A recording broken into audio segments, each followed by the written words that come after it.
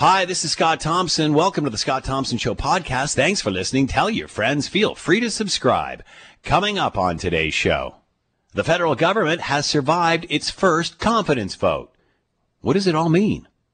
A U.S. presidential debate that leaves everyone feeling dirty and in need of a shower. And is there a stigma around getting COVID-19, even if you live to tell? It's all coming up on the Scott Thompson Show podcast. Today on the Scott Thompson Show on 900 CHML. Hi, this is Alicia Thompson, Scott's daughter. Did you see any of that U.S. presidential debate last night? Those two granddads are worse than my brother and I. The only thing missing was a holiday dinner table. Welcome to the Scott Thompson Show. Here's Scott Thompson. Wow. Did you watch any of that last night? Oh, man. My head is going to explode. Oxygen? O2, anybody? Good afternoon. It is 12:11. It's 900 CHML. I'm Scott Thompson. Will Erskine back at the station, keeping the Scott Thompson Home Show on the air, as he has done mercifully for 29 weeks. Feel free to jump into the conversation. Facebook and Twitter, you'll find the commentaries there. You can also send us a note via the website, Scott Thompson at 900CHML.com. I don't know if you watched the debate last night. I did, because it's my job. And you know, my daughter was upstairs. I could hear the laughing. She thought it looked like two granddads fighting over a dinner table, holiday dinner table. She seriously thought it was hilarious, which, you know, when you see a 17, 18-year-old laughing at it, you pretty much know, well, we all know what direction that went in. I'm not sure there's a lot of Americans very happy of what they saw last night. Anyway, I think Jake Tapper from CNN summed it up beautifully, describing the debate when he said this. That was a hot mess inside a dumpster fire, inside a train wreck. That was the worst debate I have ever seen. In fact, it wasn't even a debate. It was a disgrace. You know, it kind of... I think we should do a movie trailer on this, you know. Dueling granddads, 2 podiums, 90 minutes, no audience, no bathroom break. Clip. I paid $38 million one year. I paid $27 million. Show us your tax returns. I went, you'll see it as soon as it's finished. You'll see it. 2 oldsters who don't get along. Thank God there was no sharp objects in the room. Clip. None of that is true. Oh, really? Totally. But no, hey, Mr. President. I'm willing to do anything. I want to see peace. Then do it, sir. Say it. Do it. Families screaming, kids crying. The only thing that was missing was the kitchen table and turkey parts flying all over the place. Clip. Vote and let your senators know how strongly you feel. Vote now. Are you gonna pack the Make court? sure you, in fact, let people know He doesn't want you're a to answer the senator. question. I'm not going to answer the question Why because wouldn't you answer that because question? the question You want to put a lot is of the new question Supreme Court is justice, the radical question, left. Will you Who shut is your, up, man? listen. And it all ends with a nice little plate of sandwiches with a crust cut off. Dueling granddads coming to an octagon near you. You don't want to miss it. Man. Unbelievable, to say the least. Our Washington correspondent with Global News, Reggie Giacchini, had this to say about the whole fiasco. Donald Trump walked into this debate with a plan to get under the skin of Joe Biden, and what he did was destroy the debate by not being able to simply stay quiet for just a couple of minutes. It is putting Republicans in a really hard place this morning because they can't say that Donald Trump did a good job, but they also can't publicly criticize the president's performance because they understand that that could come back to bite them. This was not a good debate. All right, Reggie Giacchini, Global News, Washington correspondent. Let's bring in Alyssa Freeman, public relations consultant and guru, Alyssa PR. She's with us now. Alyssa, how are you this fine day? Well, after taking a jar of Tums after that debate, I'm just doing fine. I mean, honestly, you played the clip that I wanted to actually quote, which is, very apt by Jake Tapper. I mean, he basically said, I think, what most people were thinking, except for the Proud Boys, of course, the white supremacist group. But it was maybe the most upsetting, anxiety-ridden, horrific, 90 minutes of American politics that I have ever witnessed in my lifetime. That being said, it's not like we didn't know it was coming. Well, just a second. You know what? Let me jump in here because we kind of had an inkling of the way of his combative style. We saw it all the way through with the Hillary Clinton debates. But this was next level, Scott. You are right, yeah. This was, the only thing he didn't do was pound his fist and stamp his feet. This was next level bullying. It was childish. It was inaccurate. There were absolute lies. And, when even he said that the sheriff of Portland or whatever it was supports me, where there's been a lot of protests, in me bringing in the National Guard, he actually tweeted. That guy actually tweeted and said, I have never said that I support Donald Trump, and nor will I ever. But, let's remember here, who was all this bluster for? The bluster was for his base and to fire up his base. And when I was watching news clips prior to the debate in some of these states that could be swing states, they would speak to, the Trump supporters and they would speak to the Biden supporters. And the Trump supporters, they would say, do you believe it when President Trump says this virus is from China? As sure as the day is sunny outside, that virus is from China. So there are people. Well, wait a sec here, Alyssa. It is from China. Wait a sec. It is from China. What I mean, I know there's discrepancy over Trump, but what he's saying is accurate. Now, is he inciting racism the way he's saying it? I would agree. But just a second. He said, Scott, that the virus was put here in America purposely. I don't think he didn't say that last night. Yeah, no, okay, yeah. All right. But let's not argue where the origination of how this all started in Wuhan and so on and so forth. But again, yes, he does stretch the truth. But when he does say something right, we can't say it's wrong. Anyway, continue on. Oh, well. No, I just, again, he pushes the buttons on China because he knows that that's what will excite his base. But that doesn't, again, necessarily, the virus did originate in Wuhan, China. Is there a winner here? Is there, many people can debate whether there is or there isn't. I heard one commentator who is a debate expert say that, Trump got an F, but Biden only got a C. So was there a winner here? I think that if you looked at the way Biden comported himself over the 90 minutes of incessant barrage of bullying, I would say that if you had to think of someone who could stand up to a world leader with decorum and at least attempt to be articulate in response, aside from the fact that he wasn't given much of a chance to create a response, I would say, who do I want to be commander-in-chief?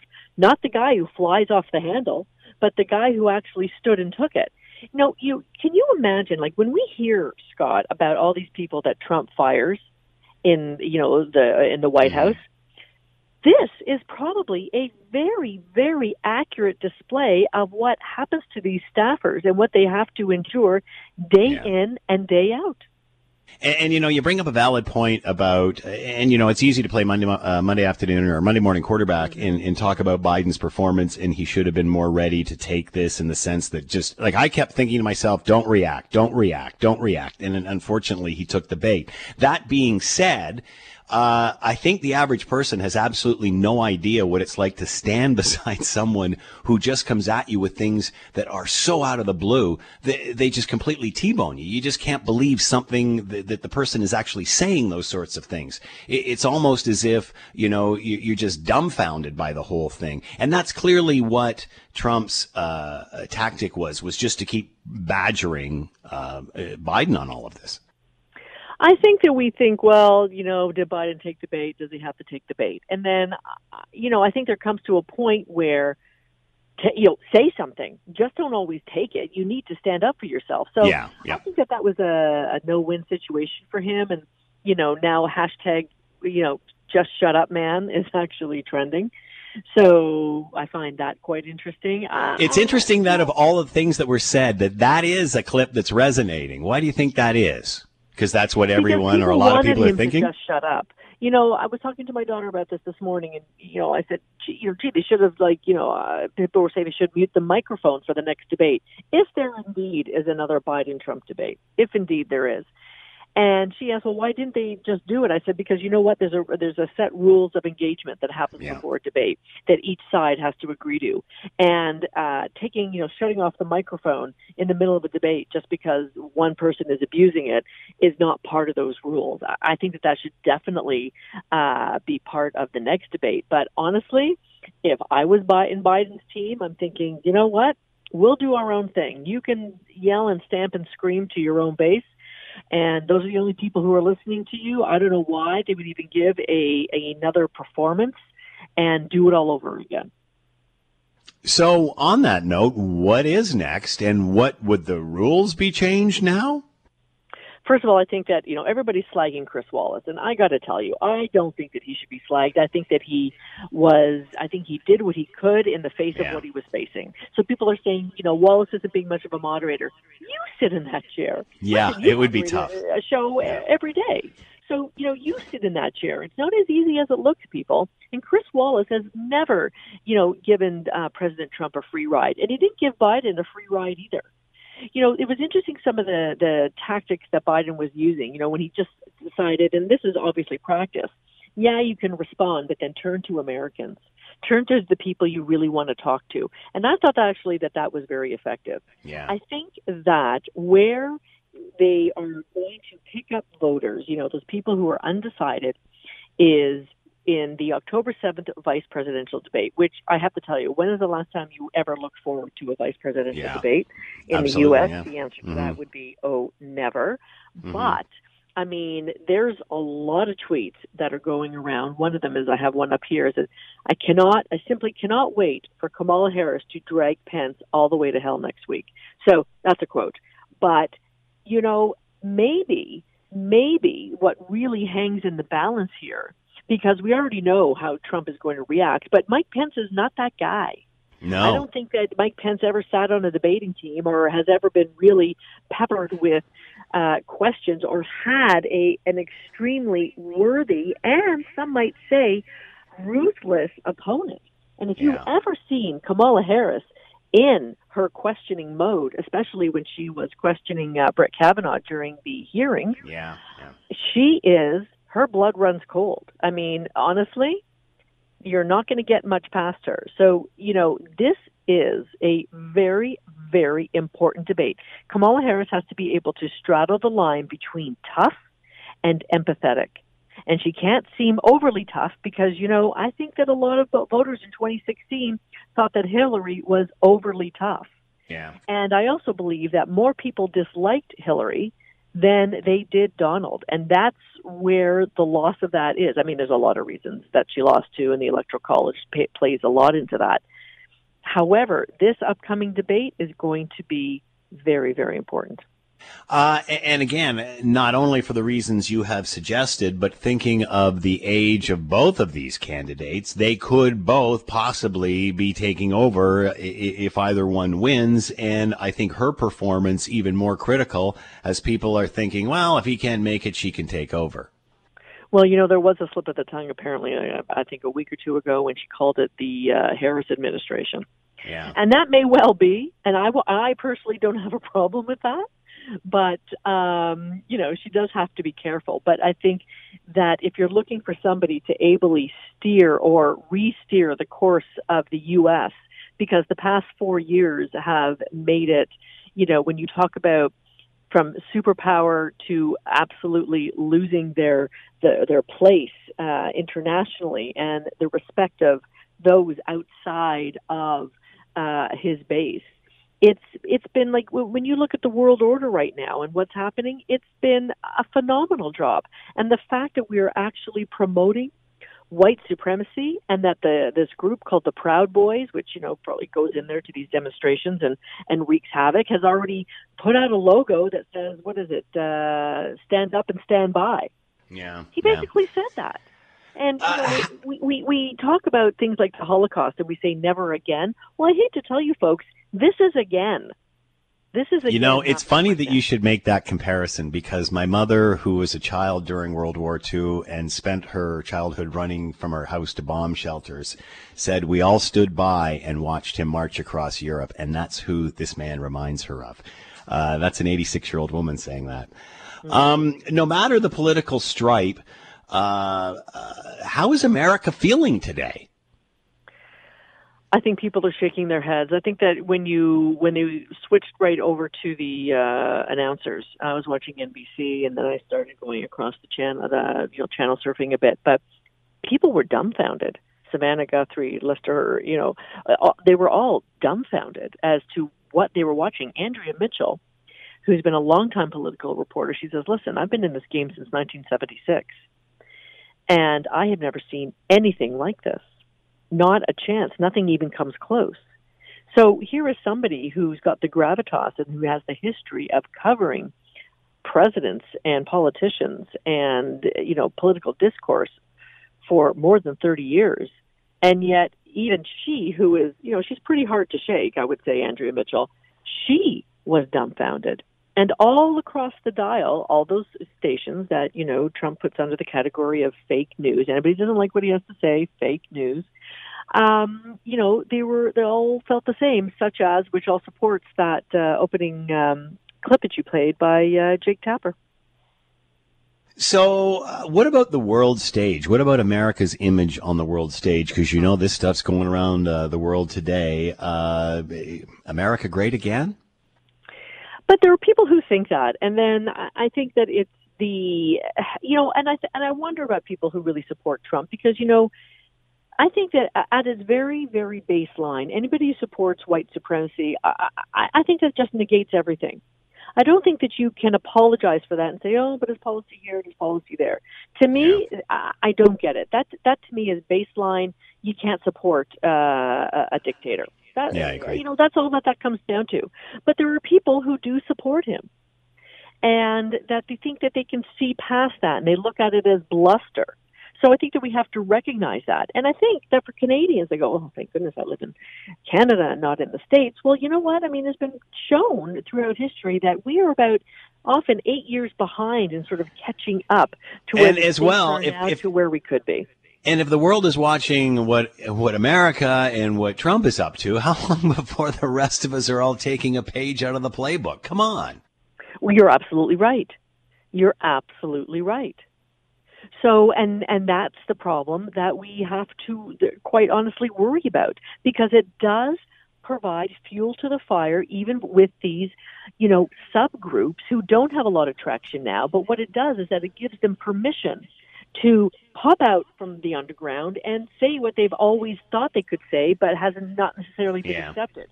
So now that you've been given sort of a bit of daylight, such as the Proud Boys, well, then it's just, it's game over. Like, let's go. We can just say what we want without repercussion. And the President of the United States supports that. So rules for a second debate: should there be a fact checker? Should those mics there are be fact off? Checkers, but it's hard to do it all in real time. I mean, Daniel Dale, who's been doing it for ages. Yeah. I believe he writes for the Globe and Mail. I hope I'm correct about that. He fact checks, but I mean, even he needed time to So where does this leave the second installment of this circus? Well, I think it leads to a number of things. I mean, right now, Biden is on a whistle-stop tour. President Trump is, holding rallies where people can all sit cheek by jowl without masks because, of course, he doesn't think that the virus is going to do anything. I mean, I think that if one thing that I am a little bit upset about is that Chris Wallace moved off the virus a little bit too quickly. You cannot negate the fact that there are 200,000 plus people, U.S. Citizens, that have died from the virus. It was always like, okay, let's talk about the environment or whatever. I don't know. I think that you really have to come up with fewer topics and really unpack them. I think that there has to be, in this case, with these two candidates, I think that when one is speaking, the microphone is turned off, and then the other is speaking, his microphone is turned off. I think that that's absolutely critical. I don't even know if Trump would even participate in a debate like that. It's going to be fascinating to hear what both of them have to say today about all of this, and especially the moderator. It's going to be interesting to see how shell shocked they are today. Well, I agree. I agree with that. I also think that maybe, I mean, you look at the, you look at some of the headlines here, and the New York Times says Chris Wallace struggled to rein in an unruly Trump at first debate. And then you look at The Guardian, which is out of the UK. Moderator Chris Wallace criticizes Biden drowned out by Trump in the debate. Well, I think that what we saw by that is nobody's going to tell Donald Trump what to do, and nobody's going to control him.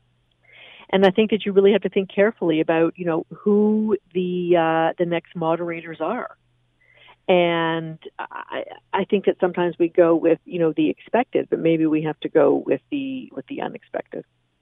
Alyssa Freeman has been with us, public relations consultant, Alyssa PR. Alyssa, as always, thank you so much for the time. I'm not sure how much weirder it can get, but when it does, we will chat again. Thank you so much. Well, I'm going to do some breathing exercises to calm me down after this one. That's right. Go do some yoga.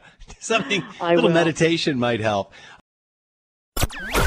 You're listening to the Scott Thompson Show podcast on 900 CHML. Also, what about politics in Canada? What about what is happening here? And the federal Liberals have survived their first confidence vote since the House of Commons returned from a controversial prorogation requested by the government amid the We Charity scandal. And obviously the NDP teaming up with the Liberals to get this through. Here's what Mercedes Stephenson from Global News had to say with Bill Kelly this morning on what all went down last night. Around 3 a.m. that they just wrapped up an unexpected confidence vote for the government. The government called that a bit of a dare to the opposition to try to bring them down over COVID-19 benefits. The opposition was not happy about the way the government handled this. That's why the vote was in the middle of the night, because they were using procedural tactics to demonstrate their unhappiness. And that's because this is about $34 billion in new spending, and the government short-circuited debate on it. They shut down debate, which meant that the bill went through very, very quickly, arguing that was important because people are about to lose their benefits. The opposition pointing out, well, the Liberals were the ones who prorogued Parliament, which is why they weren't able to look at legislation for a month. So at the end of the day, the opposition all voted in favor of this, but they were not happy about the level of scrutiny the bill and the spending in there got. Yeah. Let's bring in Tuff Conacher, co-founder of Democracy Watch, adjunct professor at the University of Ottawa. He is with us now. Tuff, thanks for taking the time. Much appreciated. My pleasure. So, how do you describe to Canadians what happened last night at 3 a.m.? More abusive process by the Trudeau Liberals, adding to the prorogation and the shutting down of Parliament, which was done with the NDP, essentially shutting down Parliament in April. The NDP forgetting the D in their name, that there was no reason why Parliament should have been shut down then, essentially, and could have operated as it is now operating again now, almost fully, which is great. But, just more abusive process from the Trudeau Liberals. So, obviously, we knew all of the hoopla leading up to the throne speech on September 23rd and the 6 weeks of prorogation and the elimination of the We charity scandal committees and such. And then, of course, the throne speech was put forth. Certainly not what everybody was expecting, and certainly not what we had hoped for, or some had hoped for, I guess, by doing this in the middle of a pandemic and such.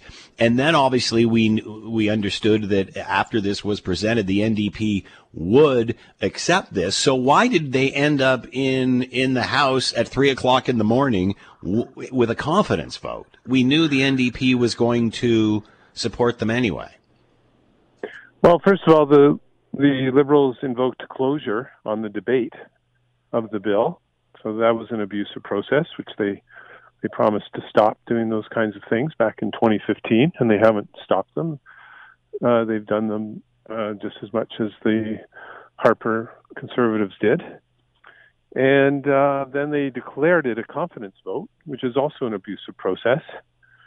We should have the same system as the British Parliament has, which is that they have a very clear definition of what a vote of non-confidence is.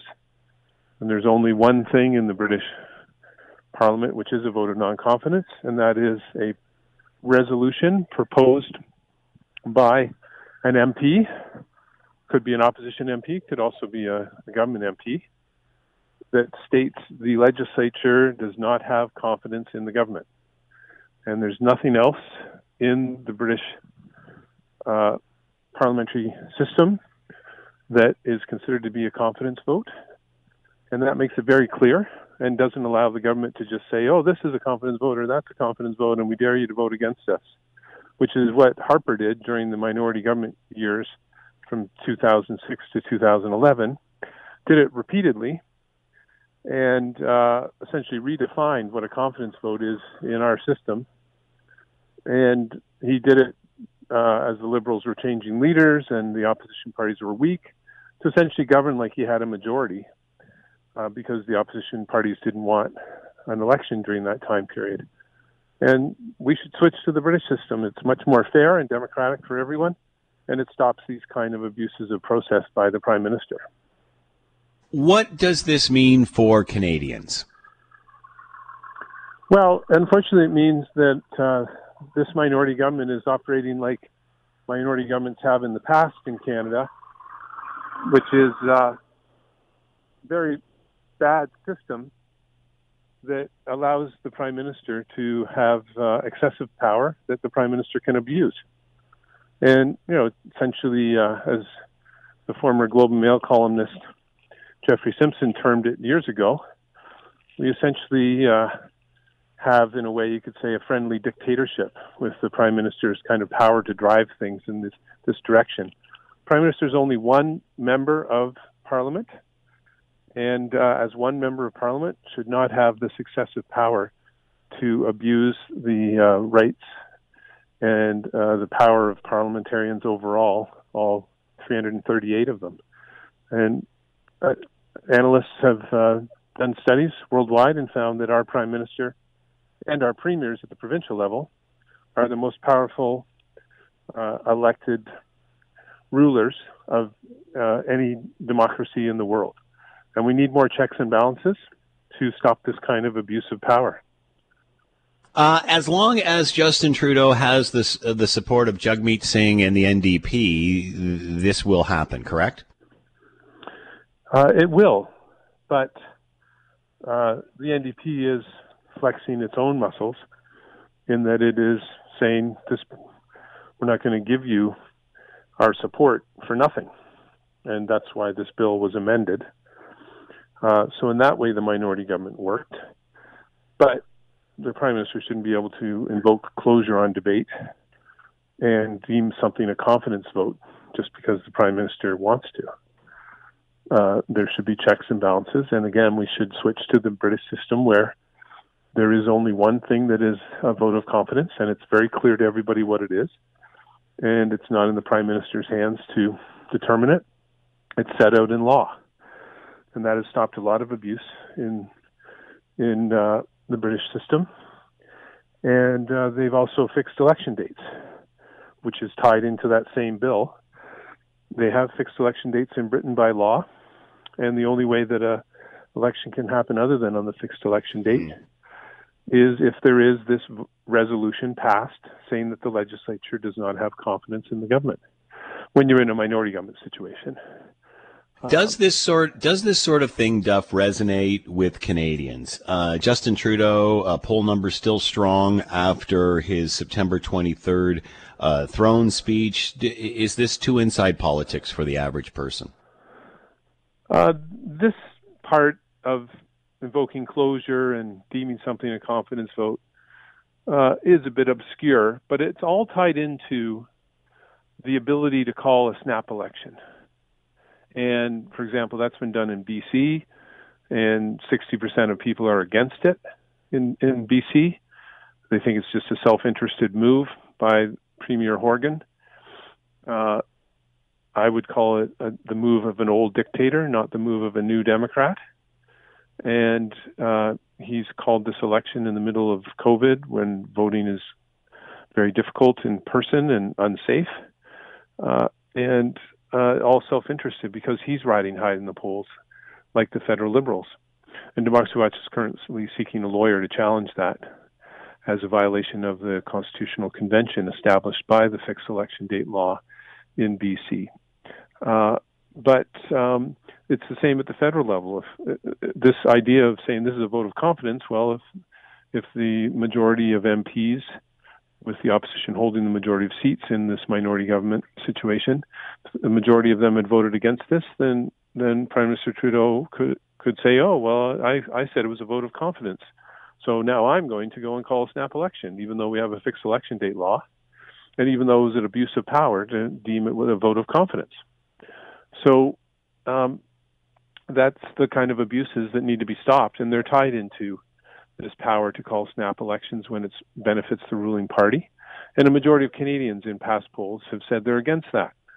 They want rules that are enforceable. They want them written down and clear to stop these abuses of power by prime ministers and premiers. So there is concern out there. The polls that have been done have shown that 80% plus want clear written rules to stop these excessive and abuses of power by premiers and prime ministers.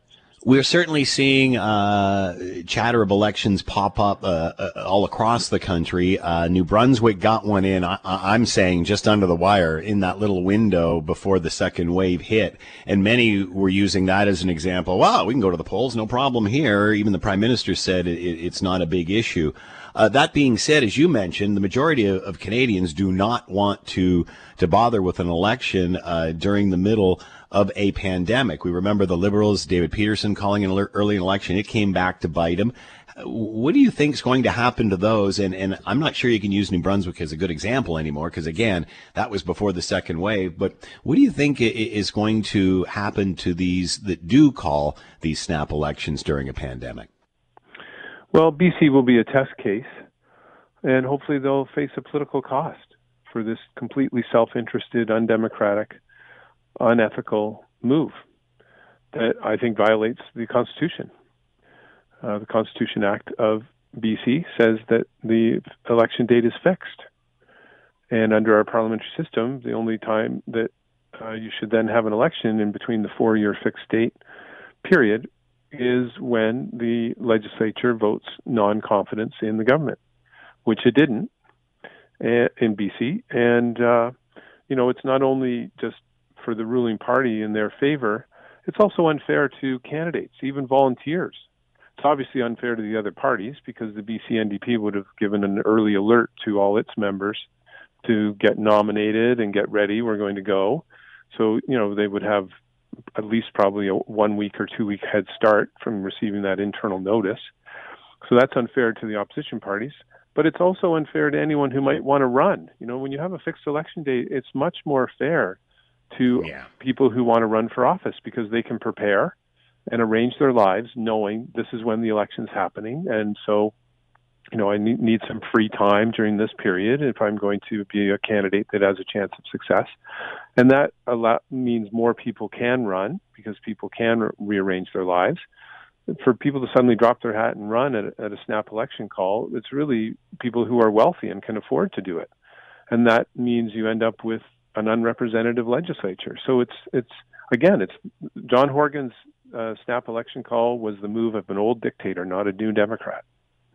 Obviously, an election federally avoided this time with a confidence vote early this morning, late last night. Many are trying to predict when this will eventually fall. Do you see it lasting through the spring? Hopefully the opposition parties will be smart and realize, which they should have realized when the Harper Conservatives were in power and also passed minority governments. When Paul Martin had a minority government from 2004 to 2006. And the opposition parties control the legislature. They should pass a bill that changes the rules and checks the power of the prime minister to deem things confident votes and to be able to go and call an election whenever they want and match the UK system. And then they would not be abused by these moves by the prime minister. And instead, what the opposition parties have done is said, oh, you're horrible for doing that. That's what the Liberals said to Harper through his 7 years of minority government, 5 years of minority government. Don't do this. This is abuse of power. And now they're abusing their power. Yeah. And the Conservatives are saying you're horrible. Jeff, we've only got about 30 seconds left. Change the rules. We only got about 30 seconds left. What are your thoughts in regard to the WE scandal investigations? Will they continue now that this is passed? Where does that leave all of that? The committees always take a couple of weeks to get up and running again. There's often new members put on them. They have to elect a chair again and then decide on an agenda. But the opposition parties have made it very clear they're going right back to the same agenda, and that's why it was such a big mistake for Trudeau to prorogue. It would have been better to have those hearings at the end of August when fewer people are paying attention, and now they'll be in the fall when lots of people are paying attention. So they didn't really win anything with the prorogation, even though it was an abuse of power. Duff Conacher has been with us, co-founder of Democracy Watch, adjunct professor, University of Ottawa. Duff, as always, thanks so much for the time. Be well. You too. Take care. Stay safe. You're listening to the Scott Thompson Show podcast on 900 CHML. All right. If you are diagnosed with COVID-19, how do you handle the stigma that comes with it? My goodness. You know, we talk about this in mental health and all in other situations, but if you do come down with this virus for some reason or some way, is there a stigma that comes associated with that? Do people want to be around you? Do people want to be next to you? Or always asking you about how your health is, not for your health and for your well-being, but so they don't get the coronavirus. Obviously, as with lots of things, this, I guess, happens, and we're starting to see it with COVID-19. Let's bring in Steve Jordans, professor of psychology, University of Toronto, and with us now. Steve, thank you for the time. Hope you're doing well. Thank you, Scott. I am. Thank you. So is there a stigma attached to getting COVID-19? I mean, my goodness, we know very little about it. It spreads extremely quickly. One must think, my goodness, maybe you're just lucky if you don't get it. But what's the stigma that surrounds this? Yeah, no, I bet there is, having not been there myself yet, but for the grace of God, perhaps. I haven't felt that myself, but certainly, as we walk around, like I think of my wife and I walking our dog and we see people coming towards us, and we have this reaction that's akin to disgust of a sort. And in fact, we learn these reactions. These are very, very primitive reactions. We learn around when we're experimenting with food, for example. Many of us have had the experience of eating something and then getting sick thereafter for any reason. Maybe nothing to do with the food, but if we get sick right after eating something, we tend to avoid that food with only one trial. It's very powerful, this sort of reaction we have to things that can make us sick or ill. And so therefore, we are all kind of worried about that. And yeah, if we know somebody has had the virus, then that suggests to us maybe they still do, or maybe they got it because of behaviors they were participating in that led them to that situation. And so in either case, we are going to react to them with a little bit of trepidation, a little bit of caution, and they are very much likely to feel that. And if they feel that from many different directions, then we have a stigma going on. Is that any different than, say, the average person goes to the grocery store? We all know what that's like now. You walk down an aisle, it's like, whoop, there's someone there. You kind of do that wide sweep around. Is this the same similar thing? Well, I mean, I think to this person who, what I imagine is that a number of people know that they've had COVID or whatnot, we have this funny idea in psychology that relates to this epidemic in a few different ways called the reflected self. And the idea there is we interact with other people, and as we interact, we get a sense from them what they think of us. And so even in a normal kind of work setting that you might be in interacting with colleagues, you get a sense of, do people think I'm clever? Do people think I'm creative in the things I do? Am I friendly? Am I aggressive? And so by their reactions, we get a sense of how they think of us, and that forms deeply how we think of ourselves. So we kind of come to know ourselves through how we are reflected in others. And so for a person who is experiencing this and seeing sort of fear and disgust as a reaction that others might have towards them, it could have a real impact on them that would be, probably far more than those people we just steer clear of, because we're all doing that with each other and there's no sort of judgment associated with that. So I think the stigma would rely on somebody kind of knowing and responding in a different way, a more extreme way because of that knowledge.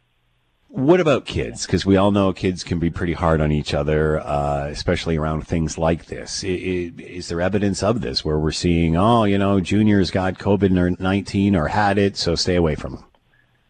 Yeah, I mean, as you say, kids can be tough, and parents can be tough when it comes to the health of their children. So I think that latter thing you just suggested of, knowing that there was a kid or even a family, like imagine you were a brother or sister of some other kid who is known to have COVID, or somebody in the family does, that could very well be enough for parents to say, don't play with that person. And the implication is, this will probably never be said out loud, but in the minds we hear that person is dirty somehow. They could be carrying the germ or be connected to that germ.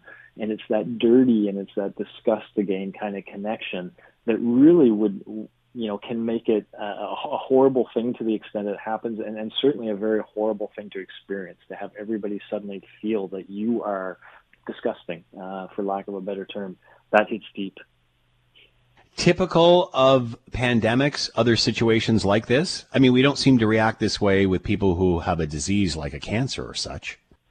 Well, but I would imagine, that there's this link towards the behaviors that might have led you to get it, like had you been more careful. So if we imagine a disease like HIV/AIDS, especially in the early stages, or the early, when it just started coming out, I think there certainly was stigma around that, and this concept that, people don't just randomly get it.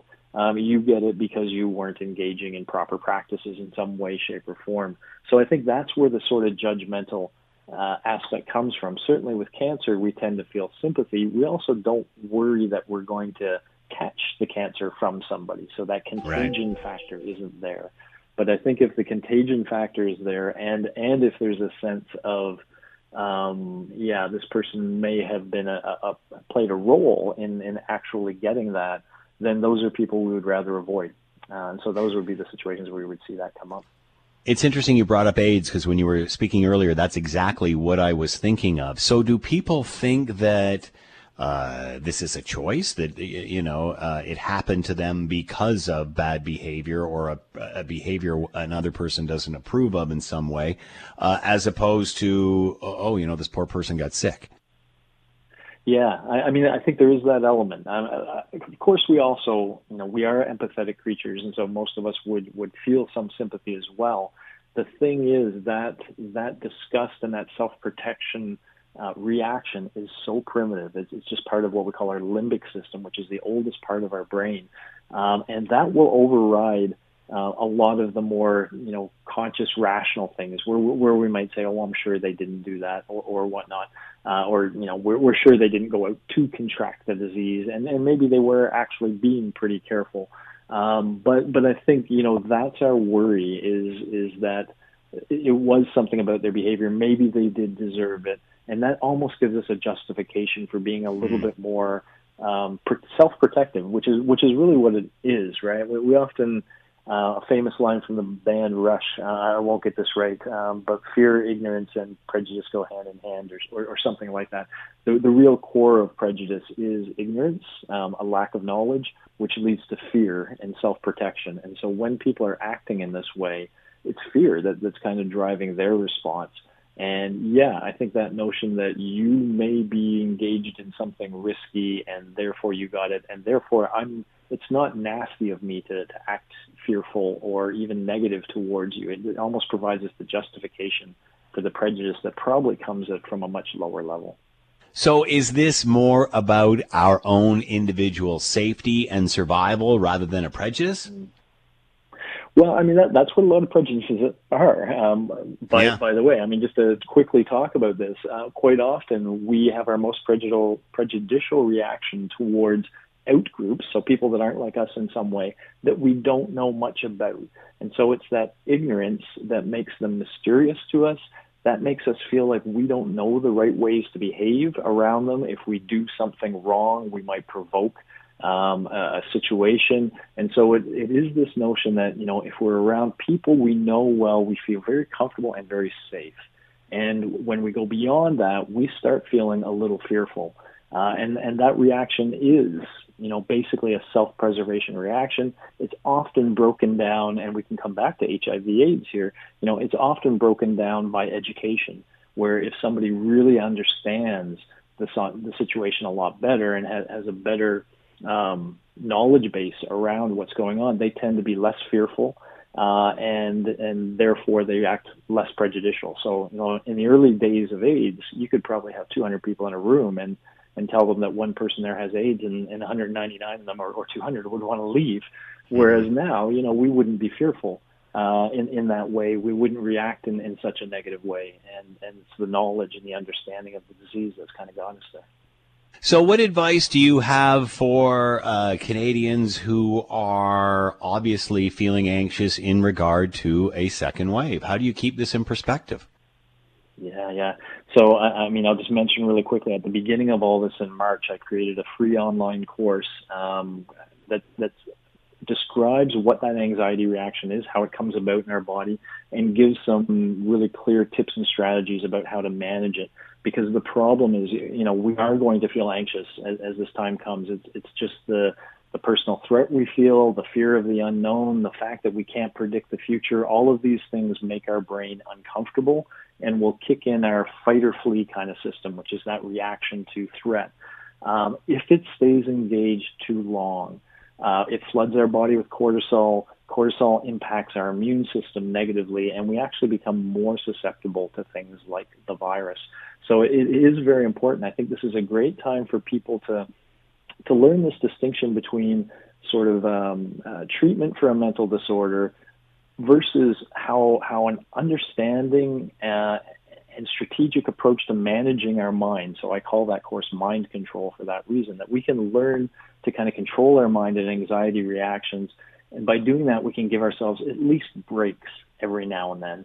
And just as one really quick example of one strategy or tip, we all have things that we do that take our mind somewhere else. And it's all different for all people. For me, it's like going in the basement with my guitars and GarageBand and trying to write a song. When I'm doing that, that's all that exists. And so that activity just takes COVID away. It takes all of this away from me, and I can go down for an hour or two, and COVID doesn't exist. Whatever those activities are for each of us, we should identify them. We should notice that, hey, this works for that, and we should start to see them as a potential thing we can use to manage our anxiety, that when we feel it really high, we can use these things to give ourselves a break. So I think this is a time for people to learn about that. My course is on something called Coursera.org, so Coursera.org, Mind Control, and that's a great time for us, I think, we're all feeling mentally unhealthy right now. It's no longer just a thing that some people experience. We all experience it. So why don't we learn about it? Why don't we learn how to keep ourselves mentally fit? Because we've got more challenges to come. Well said. Steve Jordans has been with us, professor of psychology, University of Toronto, talking about coping and the stigma around those that may have had and survived COVID-19. Steve, thanks for the time. Much appreciated. Be well. You too, Scott. Thank you. The Scott Thompson Show, weekdays from noon to 3 on 900 CHML. This is the Scott Thompson Podcast, available on Apple Podcast and Google Podcast, or wherever you get yours. And don't forget to subscribe, rate, and review so you don't miss a thing. I'm Scott Thompson, and thanks for listening.